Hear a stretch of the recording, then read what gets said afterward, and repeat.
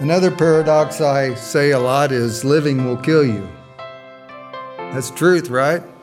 The longer we live, the closer we get to death's door. Every day we're one day closer.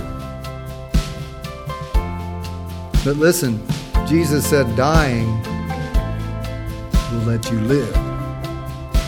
Dying is what gives you life. Jesus gives us the real paradox that says you will never live until you die. We all want to hang on to life and the life we've got. Amen? Most everything we do every day is an attempt to hang on to life. Just think about it. We live and do everything we do in a day so that we might live another day. Welcome to the Calhoun Baptist Church podcast with Pastor Mark Abney. In this soul-enriching episode, immerse yourself in the transformative teachings of Brother Mark Abney. Delving into Mark chapter 8, verses 31 through 36, his sermon, You Will Never Live Until You Die, challenges us and inspires us to explore the profound meaning of true life found in surrender. Tune in to absorb the wisdom, reflect on the scripture, and let the message resonate in your heart. Subscribe now for more insightful sermons and reflections on our faith journey. And now, Brother Mark. 8th chapter, finishing up the 8th chapter, verses 31 through 36. I've entitled this message, You'll Never Live Until You Die. You'll never live until you die. Mark 8, beginning in verse 31, would you stand with me as we read out of the Word of God? And he began to teach them that the Son of Man must suffer many things and be rejected by the elders and the chief priests and the scribes and be killed. After 3 days rise again. And he said this plainly. And Peter took him aside and began to rebuke him. But turning and seeing his disciples, he rebuked Peter and said, Get behind me, Satan, for you are not setting your mind on the things of God, but on the things of man. And calling the crowd to him with his disciples, he said to them, If anyone would come after me, let him deny himself and take up his cross and follow me. For whoever would save his life will lose it, but whoever loses his life for my sake and the gospel's will save it. For what does it profit a man to gain the whole world and forfeit his soul? For what can a man give in return for his soul? For whoever is ashamed of me and my words in this adulterous and sinful generation, of him the Son of Man will also be ashamed when he comes in his glory of his Father with the holy angels. Let us pray. Thank you, Lord, for your word. And Lord, your word always does work. It is the truth, and we lift it up as the truth this morning. We stand on it. And Lord, we say that your word is everything we need. And we thank you for it. We thank you that we can own it. We thank you that we can read it freely. And Lord, I pray that we would. I pray that we would open it daily, multiple times. I pray that we would adhere to its truth and its precepts and, Lord, its doctrine. I pray that we would stand on it and not move from the right or the left, but we would stay right on what your word says. Lord, I pray that we would defend your word with love. Lord, your word makes us alive. It quickens us. It's everything we need for daily living. It's the roadmap of life. And Lord, we thank you for it. We thank you for dying for us that we might have life. And that when we choose life, we die to self. And Lord, we thank you that as we die, you give us life and life everlasting. All these things we pray in Jesus' name and for his sake. And the church said, You may be seated. You'll never live until you die. Some days I feel really close to God, like I'm walking stride for stride, right in his steps. But then there's other days when I think I'm a little bit out of step with God. How about you? You ever get like that? You know, some days you just think that you're right in the center of God's will and everything is going well and you're moving along with what God wants you to do, and you keep moving and you keep going. The next day comes, and then all of a sudden you kind of find out that maybe you've been walking in a different pattern. You've been walking in the wrong direction a little bit. Well, here in our text, Peter tries to tell Jesus how he's going to save the world, and Jesus rebukes him sharply. But just a few verses before, if you remember, Peter had given a perfect answer to the question that Jesus asked. He asked him, he says, "Who do people say that I am?" And Peter says, "You are the Christ, the Messiah, the Son of the living God." And he said, "You have answered correctly, Simon Peter. And upon that confession, I'll build my church." Upon the confession of faith that Jesus Christ is Lord, Jesus builds the church. Amen? That's the confession of faith that it takes to have life.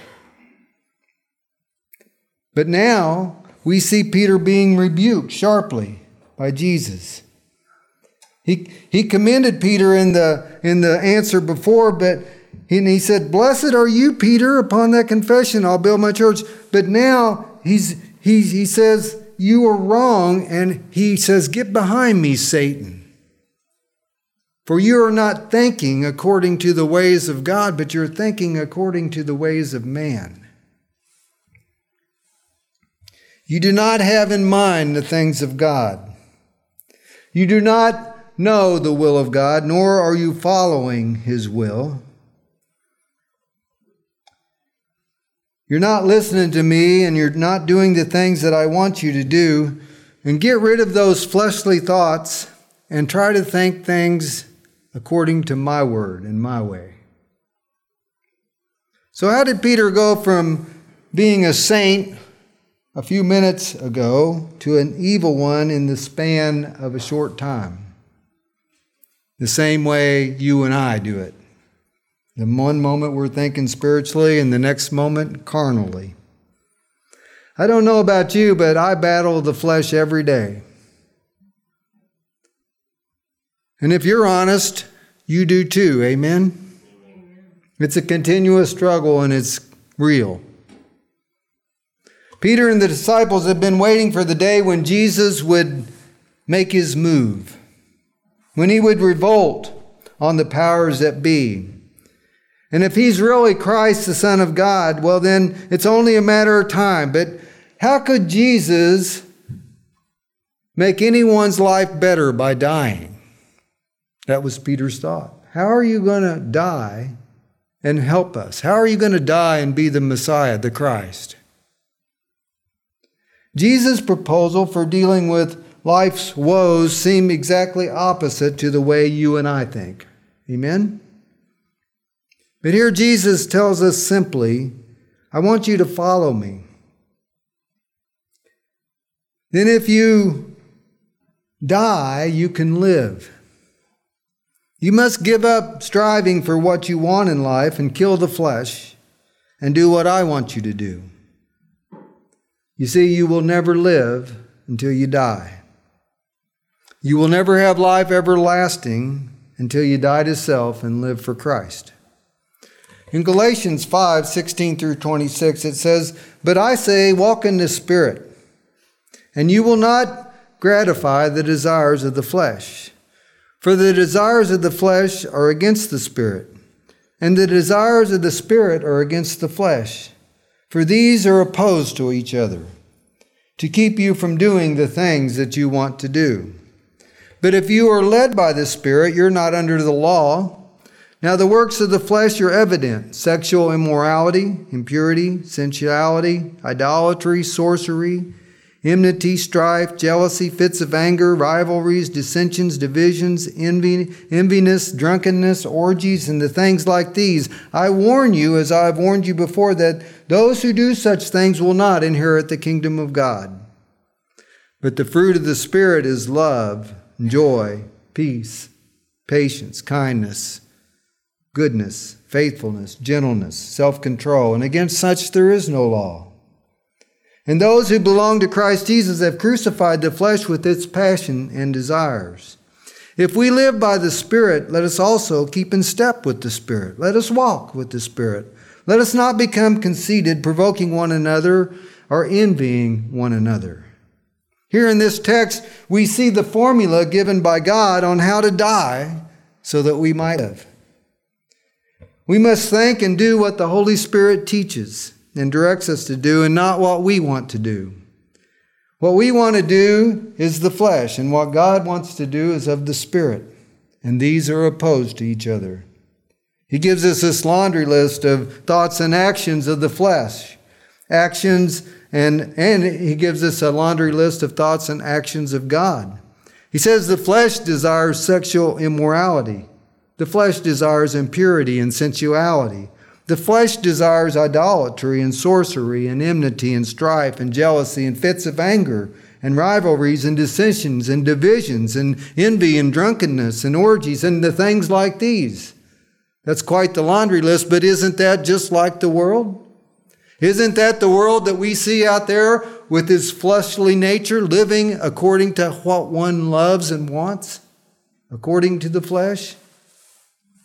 However, God desires love and joy and peace and patience and kindness and goodness and faithfulness and gentleness and self-control.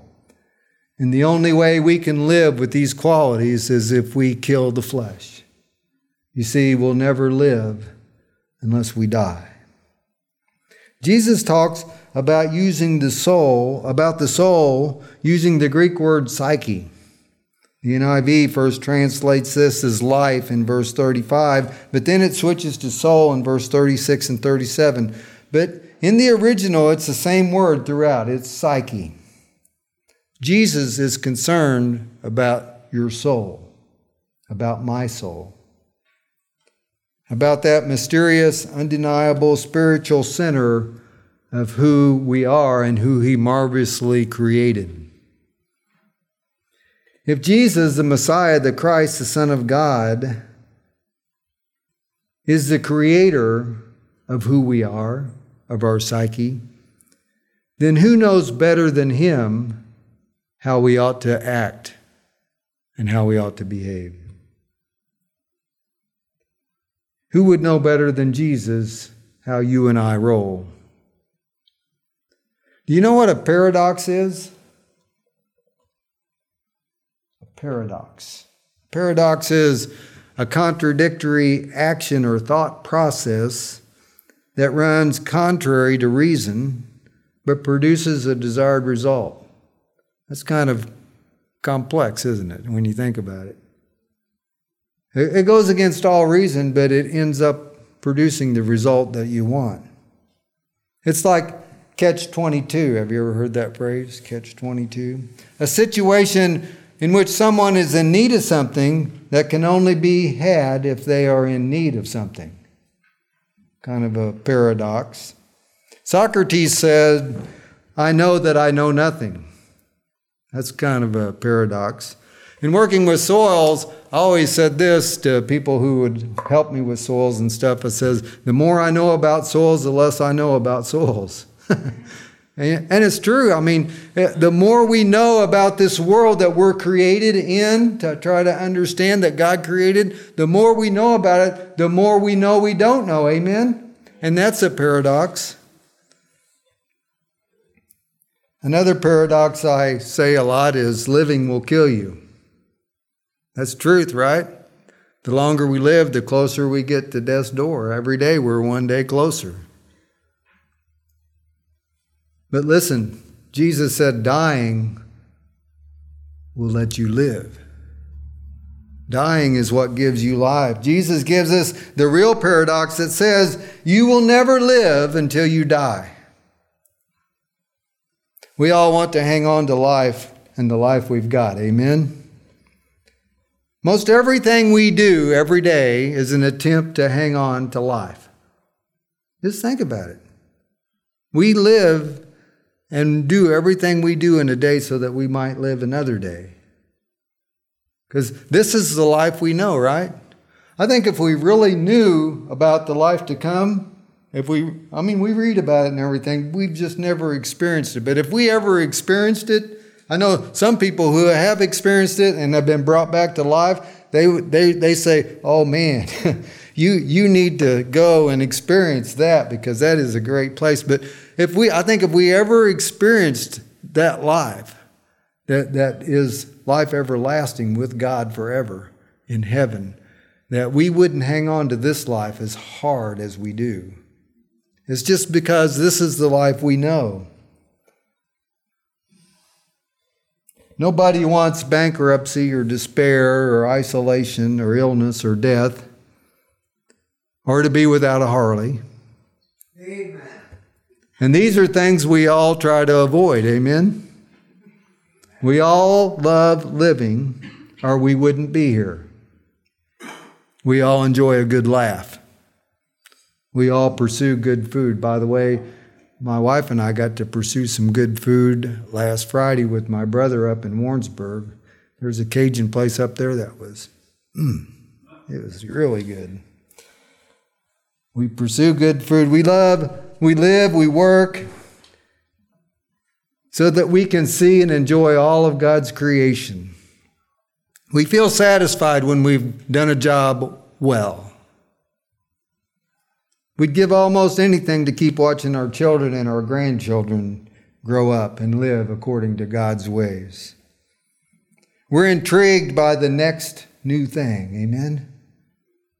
The next new computer technology, the next new car, the next new, everything new. We're intrigued and we're wondering what that's going to be like. And we think about the future and the things to come. We even get a thrill when we ride a Harley. And we don't want that life to end, which is why Jesus predicts his own death. Peter tries to talk Jesus out of it. He says, don't talk that way. You're the Messiah. You've got to save us so that we can have this life according to what God has told us. You're the Messiah. You're the Savior of the world. And Jesus calls Peter Satan and tells him to go, opismo mau. Opismo mau. Get behind me. Y'all can take that and go out and if you want people to walk behind you, just say opismo mau.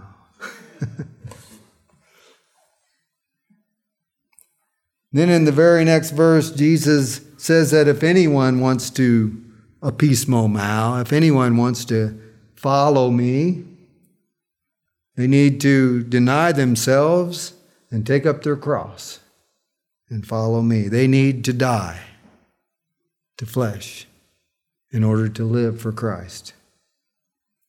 There are two ways to get behind Jesus. One way would be keep hanging on to the flesh and living your life in a way that Jesus would say, get behind me, Satan. You see, the first would be the last, and the last will be the first. Amen? To everyone who tries to save their life, Jesus says they will lose it. That's a conundrum or a paradox.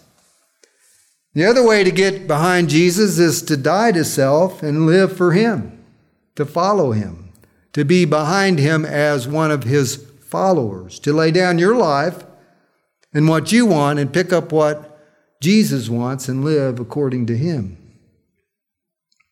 Jesus has a plan for your life that is life abundantly. So you're either behind Jesus all the way or you're way behind Jesus. Another paradox. Galatians 2:20 says, I have been crucified with Christ. It is no longer I who live, but Christ who lives in me. And the life I now live in the flesh, I live by faith in the Son of God who loved me and gave his life for me. You see, when you crucify your flesh and you give your life to Christ, he gives you life and life everlasting.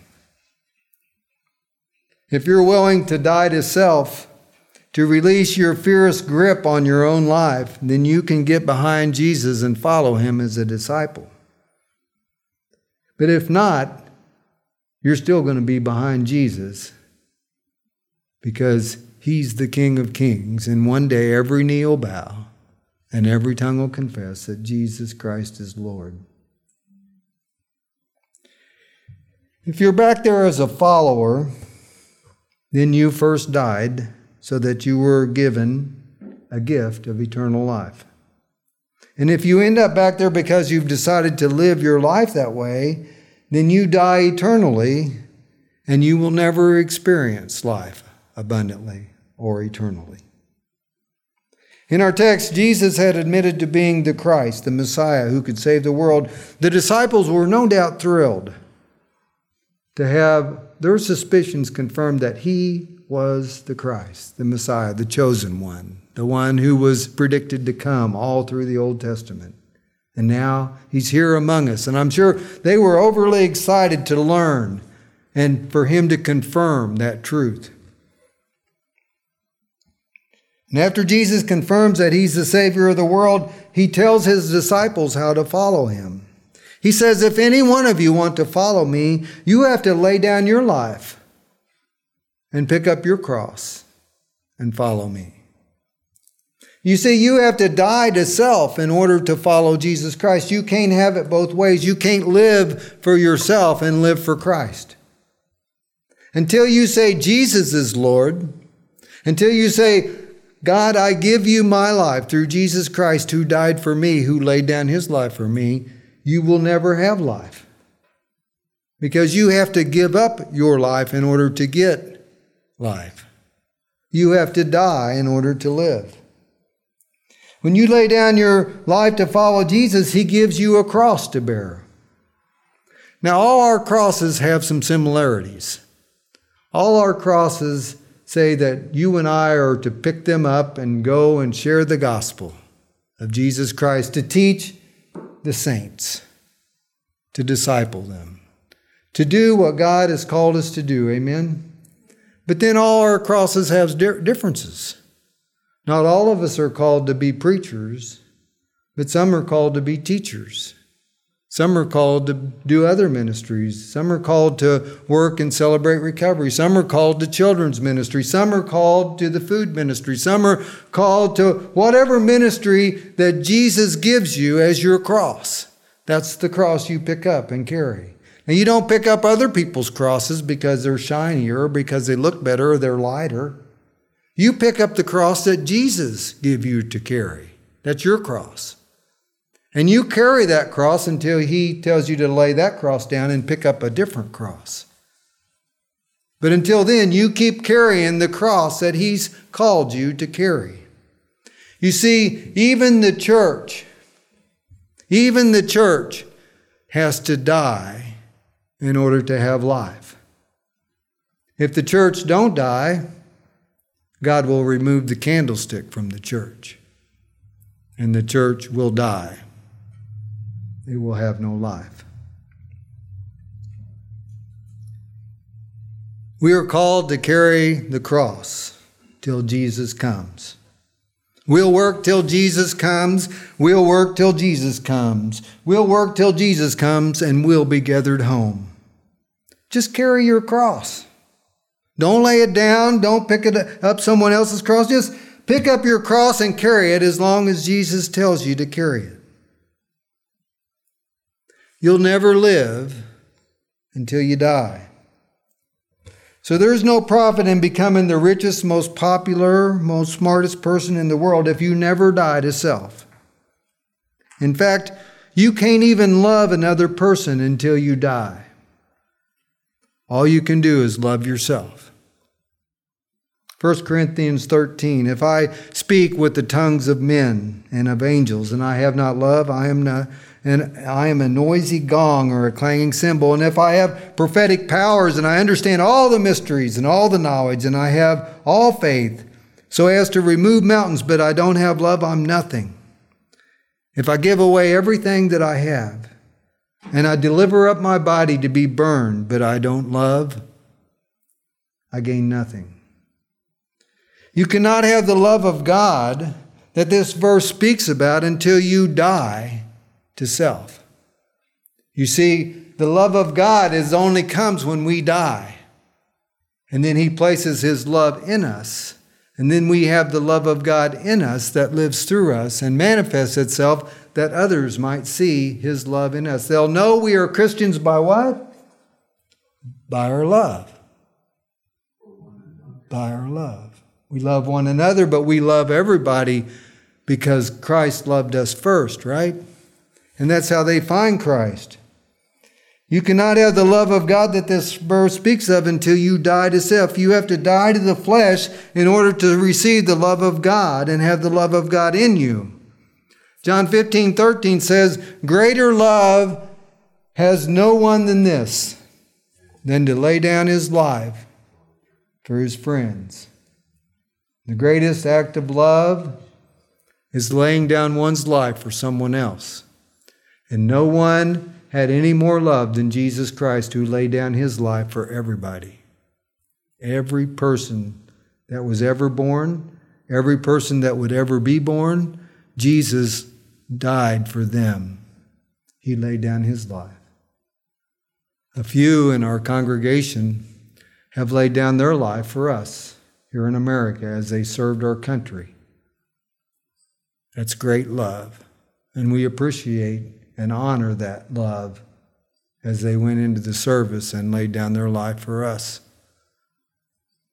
But nobody loved anybody more than Jesus, because Jesus laid down His life for everybody.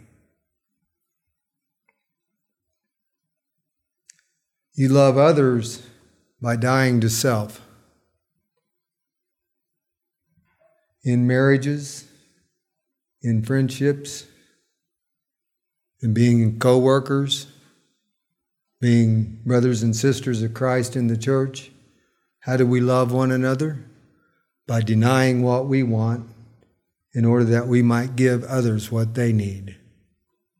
That's the love of God.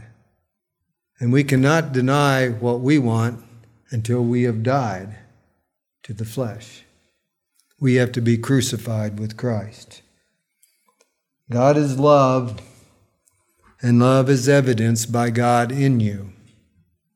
And if you don't have love in you, you are not of God. That's not my word. That's God's word in John. You know you're a Christian because you're able to love others. That's how we love our enemies. That's how we bless them that curse us. That's how we love one another in the body. And that God builds up in the body that same love. God loved us before we ever loved Him. We were enemies with God before Jesus died and before we died to flesh and accepted Jesus as our Lord. Then we were able to love. Would you stand and pray with me? Father God, this morning, maybe someone has heard these words, and they confess that they've never died to self. They've never given up control over their own life in order to let you live through them. And this morning, they can experience this life that is the best life we can live on earth, and a life that lasts forever with God. An abundant life. And it comes by dying to self. And the way we do that is we say, Jesus, I believe that I have sin in my heart, and I know that you died for me and my sin. And I want you to take my sin away from me and cleanse me from all unrighteousness and make me white as snow. And I want you to live inside of me, and I want you to be Lord of my life. Lord, I kill myself, I die to flesh, in order that you might live in me. You are my Lord. Thank you for saving me, and thank you for giving me life, and life abundant. And if you prayed that simple prayer this morning, you received the Holy Spirit who now lives in you. And you received the love of God in the Spirit. Now the love of God is in you, and you have life. Life abundant. Life everlasting. We thank you, Lord, for dying for us, that we might have this life. And Lord, many times we try to grab back our old flesh, our old life, and live it. But Lord, I pray that we would just let go and let you have control. Let you have control of our life. Let you have control of the church. Let you have control of everything that is going on, that your will might go forth.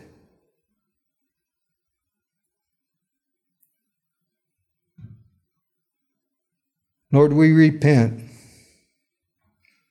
of every way that we've went apart from you. And Lord, we ask your forgiveness. And Lord, we pray that you would manifest yourself in our lives and in our church, that we might see you high and lifted up and glorified, that you might draw others to this place. Lord, help us to continue to be the beacon that shares the truth of your word here in this place in Calhoun, that people might know that you're alive, that people might know that you have everlasting life, that people might know that you're the Savior of the world, the Messiah, the Christ. Lord, help us to boldly stand upon that truth. Lord, I pray that you'd have your will and your way during this invitation time, and we'll give you all the praise and glory. In Jesus' name I pray. Amen. You'll be singing page 317, Only Trust. We want to thank you for taking the time to listen to this week's podcast. Our prayer is that if you were touched by this message, that you will respond with action. If you would like to accept Christ as your Lord, we ask that you pray the following prayer. Lord Jesus, I know that I'm a sinner and I do not deserve eternal life, but I believe that you died and rose from the grave to make me a new creation and to prepare me to dwell in your presence forever. Jesus, come into my life, take control of my life, forgive my sins, and save me. I am now placing my trust in you alone for my salvation, and I accept your free gift of eternal life. If you prayed this prayer with us today, then you know that you are truly saved. We'd love to hear from you so that we might connect in a meaningful way, encouraging you to be active in the local church and share the same saving message of Jesus Christ. Please feel free to contact our pastor, visit our church, or find a Bible-believing local congregation near you. However you respond, please let us know.